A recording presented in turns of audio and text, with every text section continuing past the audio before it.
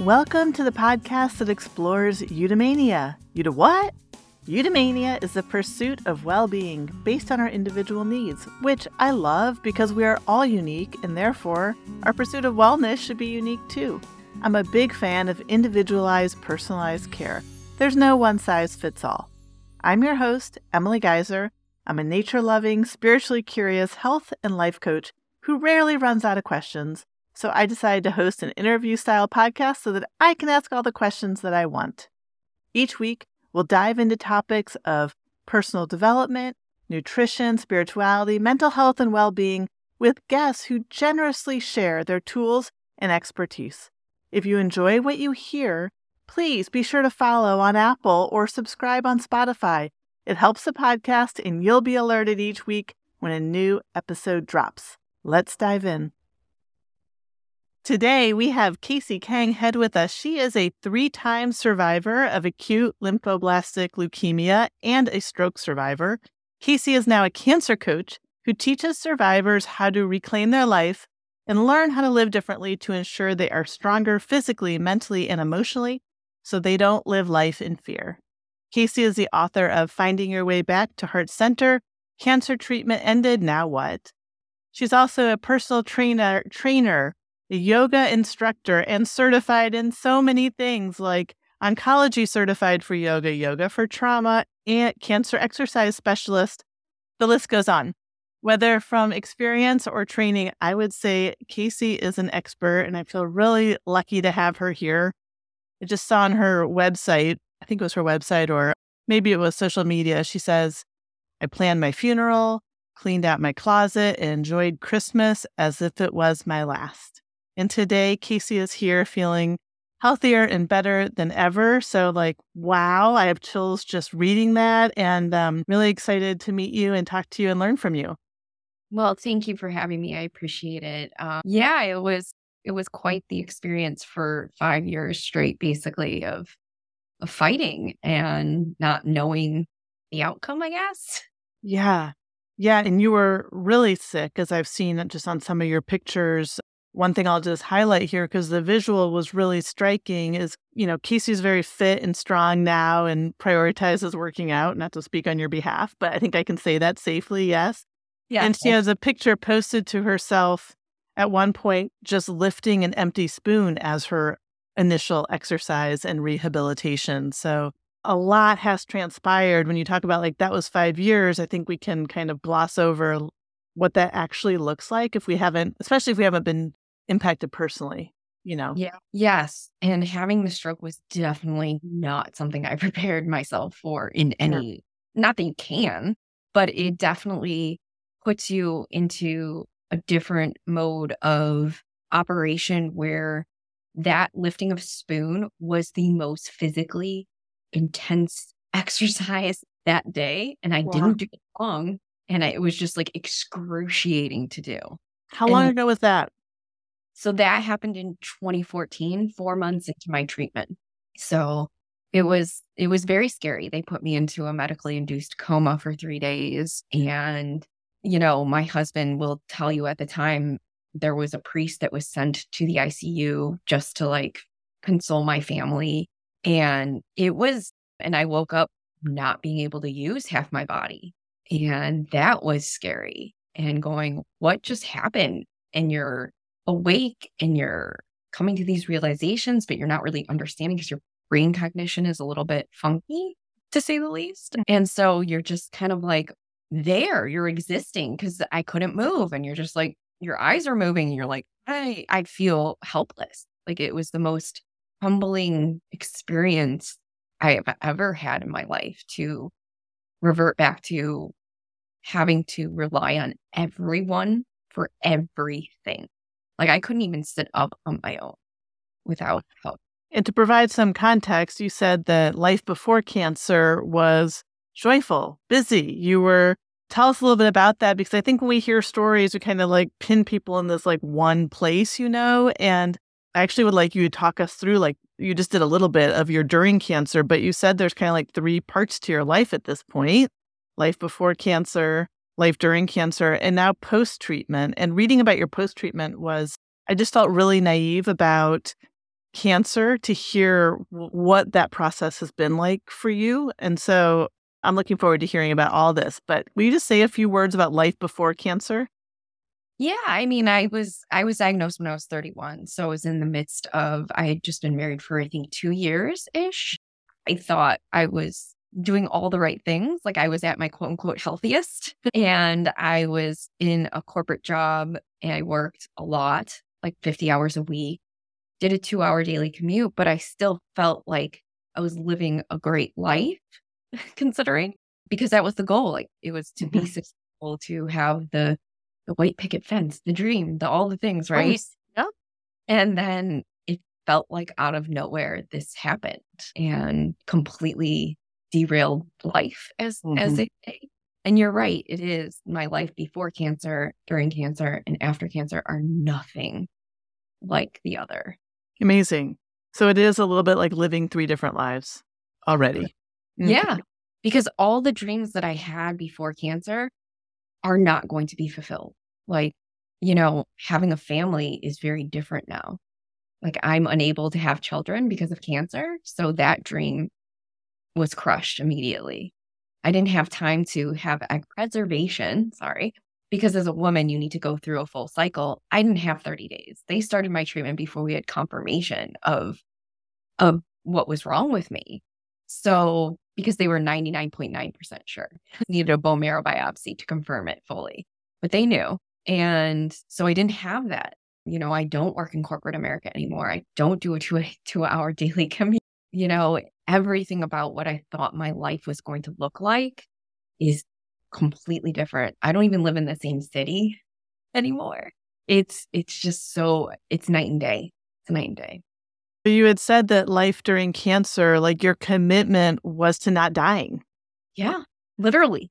Like my focus on every day, like what can I do to help my team? And I say team because my oncologists were doing everything that they could to kill the cancer. So how could I have participated? I woke up every day, I showered, I walked for 20 minutes, I ate the best that I could. Even when I didn't want to eat, I knew I had to. I mentally just put horse blinders on and did the things. I tried to stay off Google as much as I could to help with my team, because if they're doing the best that they can, I have to be able to participate in that too. Like I can't just sit back and go, yeah, but I'm not going to do my job, So life becomes very small at that point during cancer, and you basically shut out all the noise and you focus. And that was literally every day was like, what can I do to not die? I know it sounds crazy and I laugh at it, but that was like literally the mindset. What can I do every day? I showed up for every appointment. Everything they asked me to do, I did above and beyond. And even during rehab, when it was after I got out of the hospital, I had 8 weeks, 5 days straight, 3 hours every single day while still going through chemotherapy of rehab. And I showed up and I did everything that I could. And even afterward, when I got home, because my biggest thing was like, if I go back to work, like I need to be able to use my left hand, and that means typing. Well, my fingers were the last thing to like really come back to life, so to speak. And so every day for another 2 hours on my own, I'd be literally on those like children's learning how to type pages, just the fox is brown or whatever every day. Just, I'm like, it's going to work at some point. It's gonna like, it gotta click. It's got it. And I just head down and was like, it's gonna happen. Did you have that sense of grit and resilience every day? Like, were there days that you didn't feel that? And it sounds like you like mastered your mindset. Yeah. I mean, there were definitely days where I was just like, this is hard and this sucks. And I broke down and cried and, all of those things. And yeah, I could have felt sorry for myself, but there was something inside of me that was like, that doing that doesn't help you succeed at what you need to do, which is walking and building back strength and knowing like all of these things that you can do. So you focus on, like, for me, I could just head down and go, what are the boxes that I need to check today? And I'm going to check them all. Like how I had to operate. Like if I need to go to rehab, we're doing rehab, we're walking, we're doing this, we're eating, we're then it's time for rest. Like my reward was always TV, like Law and Order. No. And I was like, if I can accomplish all of these things, then you can sit and back and watch Law and Order and do all the things. But I wouldn't let myself because I was like, it's a slippery slope. Like one day it's 1 hour in front of on the couch and you don't get up. And then it slides into 2 and 3. And then pretty soon you're just not getting out of bed. And I knew what it was like for the 3 days that I couldn't physically get out of bed. And the time that I had during my stroke where I couldn't do all the things. And I just was like, I'm not going back there. Yeah. I'm not going back there. Because I know how helpless I was and how humbling that was and how soul sacrificing it was to go, I'm hungry or I'm thirsty and have to ask someone to help. We're not going back. And now you help people through the process in the same way that you were able to help yourself through the process? 100%. Because, you're really supported during treatment. The medical team is, you're seeing them multiple times a week. Sometimes I was seeing them because of my treatment protocol 4 or 5 times a week for like months or years. And then to go live life, it was like, what does that even mean? That's what I struggled with. I basically like had a nervous breakdown and I was like, I don't know what that means anymore. Like I mentally couldn't wrap my head. Yeah. So then what? Did you have a cancer coach that helped guide you, or how did you move at that point? How did you move forward? I just think it says so much about the human will to live and your own determination that's really remarkable, and why you're sitting here like with this beaming smile today. So I'm curious about that. I didn't, unfortunately. I wish I had. I would have given them all the money in the world. But I, one night, came home from work, dropped my bag on the floor and just crumbled to the ground and started crying. And my husband was like, at the time, like, oh my God, what happened at work? Like he thought something happened, right? And I was like, no. I was like, I'm not okay. I'm so far from okay. It's like kept telling people I was okay. And everyone's like, oh yeah, you should be grateful you're alive, all these things, which I was grateful to be alive, but I was struggling every single day to wake up and to get out of bed and to do the things that normal people do. And I was like, how is this happening? Mm-hmm. I didn't have that during cancer. Now I do. Like I couldn't understand it. And that night, because he didn't know what to do, he called my dad and my mother-in-law came over, and I was beyond embarrassed isn't even the right word. It's like I was ashamed of how I felt. I couldn't figure it out. And that night, as I was crying face down in a pillow in front of my dad, and he's like, it's going to be okay. It's fine. I was like, it's not going to be fine. It's not okay. And quite frankly, I probably should have had medical intervention at that point, but I didn't know what I didn't know. And I just decided in my head, something clicked inside, and I was like, you're going to figure this out. Because there's only 2 ways out of this. You either figure it out or you're not figuring it and you're going to die. And in my head, I was like, we're not dying. So I just got up the next day and I just Googled everything that I could. I read every self-help book I could get my hands on. I started researching, talking to experts. I went into intensive therapy. I went on a healing retreat that I really honestly couldn't afford and put on a credit card. And I was like, I'll figure it out. Because I needed all the things and so much more. And I didn't know what it was that was going to help me. But I was like, if I don't even try, like, I'll never figure it. Mm-hmm. What was it? It was everything. Like I figured out the physical part pretty quickly, but it was like the mental and emotional part of everything. The ways in which I learned how to cope as a child to get through life were not working anymore. It's like everything just broke at the same time. And I was like, I have to learn new coping skills. I have to understand, like, my nervous system is so dysregulated after 5 years. How do I do that? How do I breathe again? Right. Yeah. Like, I wish it were one thing that I did, but there were so many things that I had done along the way to get me back to feeling like a human. But the one thing I keep hearing is that you kept showing up for yourself. Are you ready to transform your life and finally bridge the gap between knowing what you should do to doing what you should do? Look no further. Today I'm introducing Wellevate, the ultimate wellness program to elevate your well-being. Can you relate to this, being overloaded with health advice, but it's all sitting on the sidelines gathering dust? or being overwhelmed by the constant barrage of conflicting information, maybe feeling too tired to add another task to your daily routine, it is time for a change. Join Wellevate and embark on a transformative journey. As a Wellevate member, you'll receive a message every week via Voxer, a user-friendly app on your phone. It's like having a personal coach right in your pocket. You'll get a weekly dose of holistic health covering nutrition, gut health, movement routines, stress management, nervous system regulation, hormonal balance, improving your sleep, creating a short and powerful morning routine, and so much more. The benefits may astound you. Say goodbye to the overwhelm of information and hello to daily doable actions. I'll help you reduce your mental load, and together we'll build daily habits in a slow, sustainable way.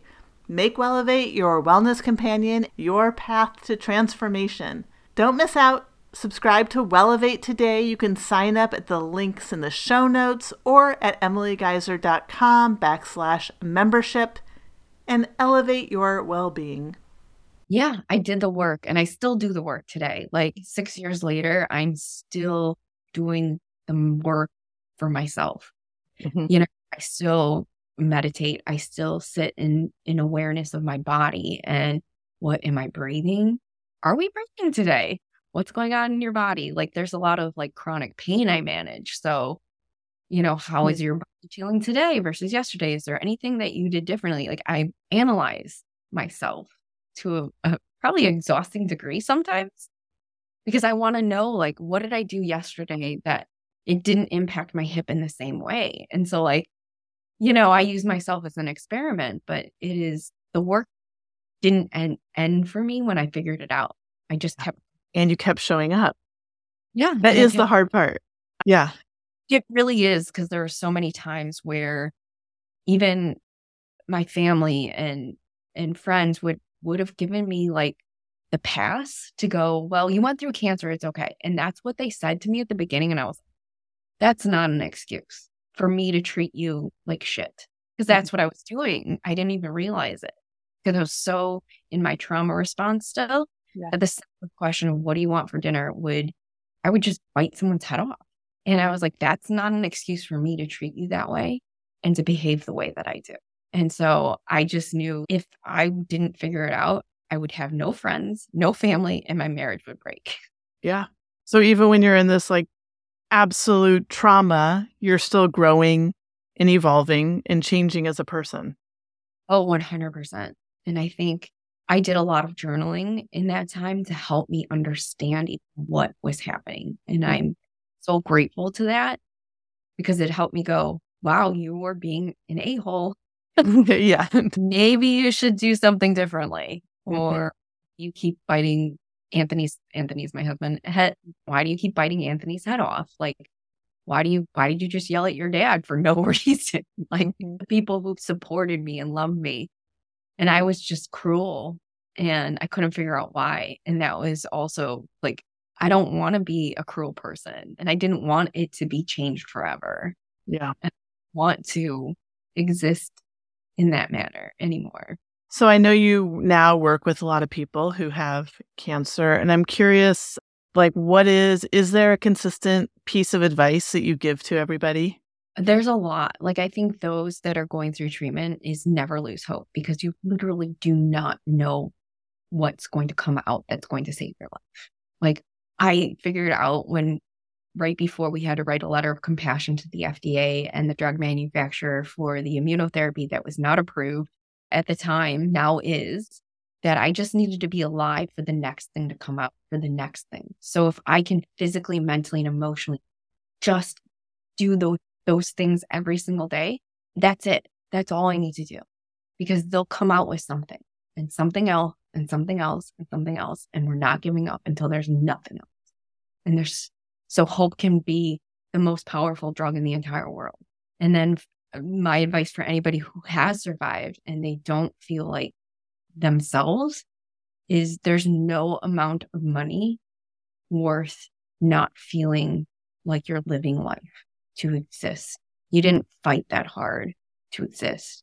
So start before you're ready. There's never a perfect time. And if you have to do it over 900 times, keep going. With whatever it is. Yeah. And if what you're doing is not working, maybe it's time to try something else. Right. Like, I don't look at it as like we failed. It's like that just didn't work. What else can I do? Because there were so many things that I tried that didn't work out and actually like probably hindered a lot of progress. And I just was like, okay, that didn't work. I wasn't mad. I wasn't upset. I was just like, what's the next thing? Is this during your treatment or post-treatment that you're referring to? Yeah. Post treatment, it was just like, okay, that book didn't help, but I wasn't mad at the book. I was just like, okay, next book. Like that piece of research didn't do anything. Okay, well, there's a million pieces of research and courses and programs that you can do. What else can I do? Right. Like I just kept searching for answers. What do you feel like has been most helpful for you? Is it your movement practice or your meditation or your diet? Like, where do you feel like you've made the biggest shift? I would say for me, exercise has always been more mental therapy for me. But I will say the hardest thing that I started doing, and it wasn't until after I finished treatment, was meditation.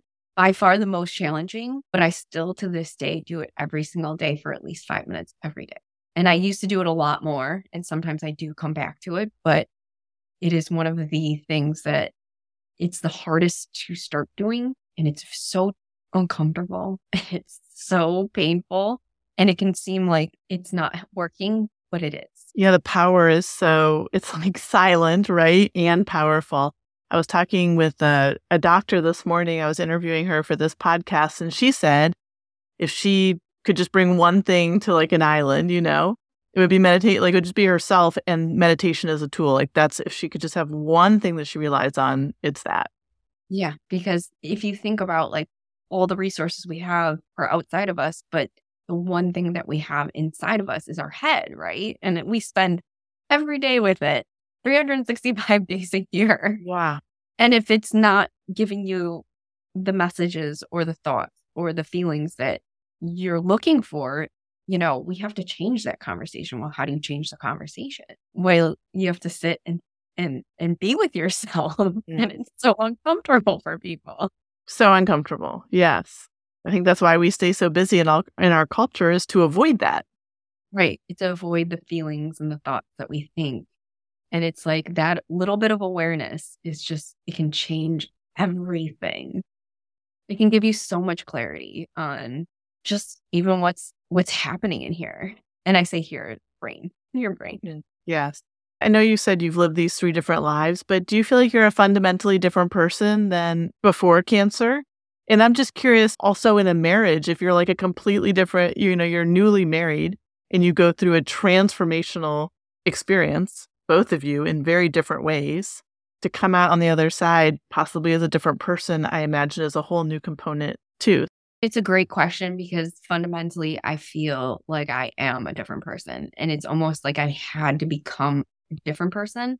I always tell people there's a lot of unlearning with cancer. Like I couldn't be that same person going forward because the system was broken, right? Like all the coping mechanisms, all the thoughts that I wanted, the dreams that I had were gone. So it's like I had to almost become someone different. I would say it's like you have to up level yourself to feel normal again. Yeah.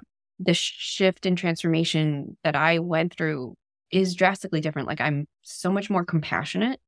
I actually like express a lot more emotions. Whereas like I grew up in a family where you didn't talk about it. It happened. You didn't talk about it. You stuffed it down and that was it. Yeah. Emotions weren't a thing. I allow those things into my life. Whereas before I think I would have just ignored it and I couldn't ignore what I was feeling anymore. The autopilot was like, we're not starting today. So figure it out, and in relationships that changes too, because the friends that I used to have, we're still friends, but the friendship is different and the marriage is different, right? Like everything kind of evolves with it or it doesn't. I've had a lot of friends that are just like, we don't have a lot in common anymore.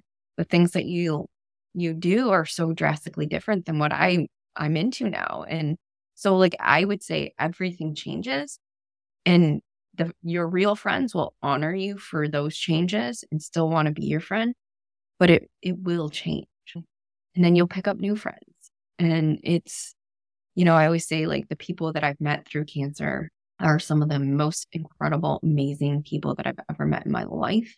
And we're all part of this club that none of us wanted to join. It's amazing that there's community in there.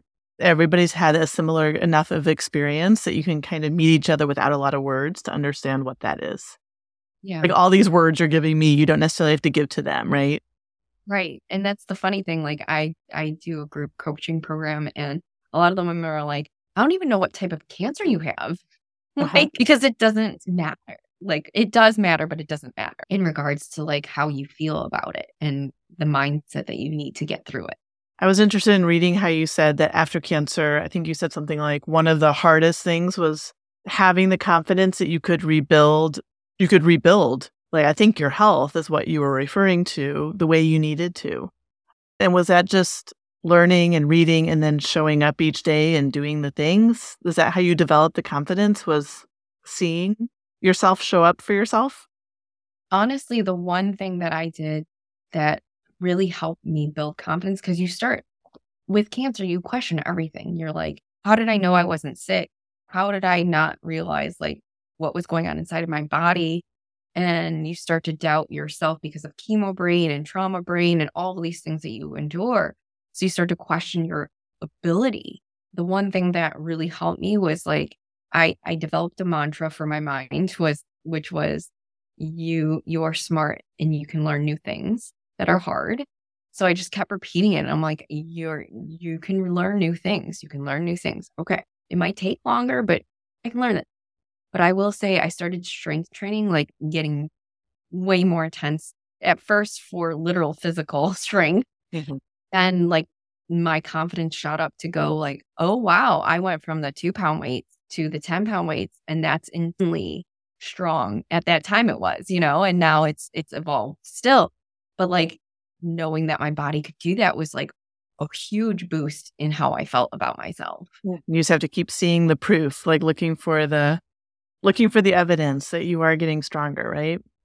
Right. And it is like you just have to keep reminding yourself of how far you've been going. I always say like I moved on and I'm past it, but I do reflect on how far I've gone. You know, it's important to know that you're making progress, whether it feels like it or not. Yes, absolutely. This podcast is really, my mission with this podcast is so that women can feel agency in their health and well-being. And you're the first cancer-focused conversation. I'm curious what your advice would be, whether somebody has cancer or they don't have cancer, in just a piece of wisdom around agency, because I feel like that's something that you are really tapped into. Yeah. I mean, number one, prioritize your health, like exercise, nutrition.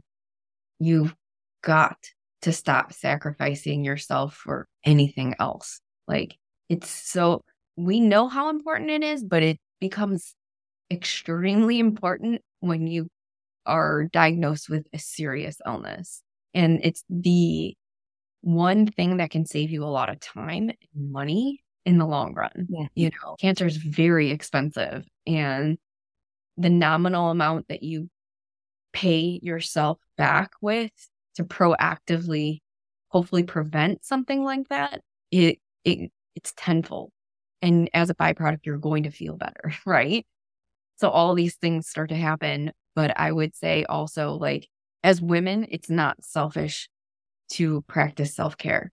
It is not. And that means having hard conversations with partners and friends and saying like, I'm prioritizing this, and either you're going to help me be healthy, or maybe there's a different conversation that needs to happen. Yeah.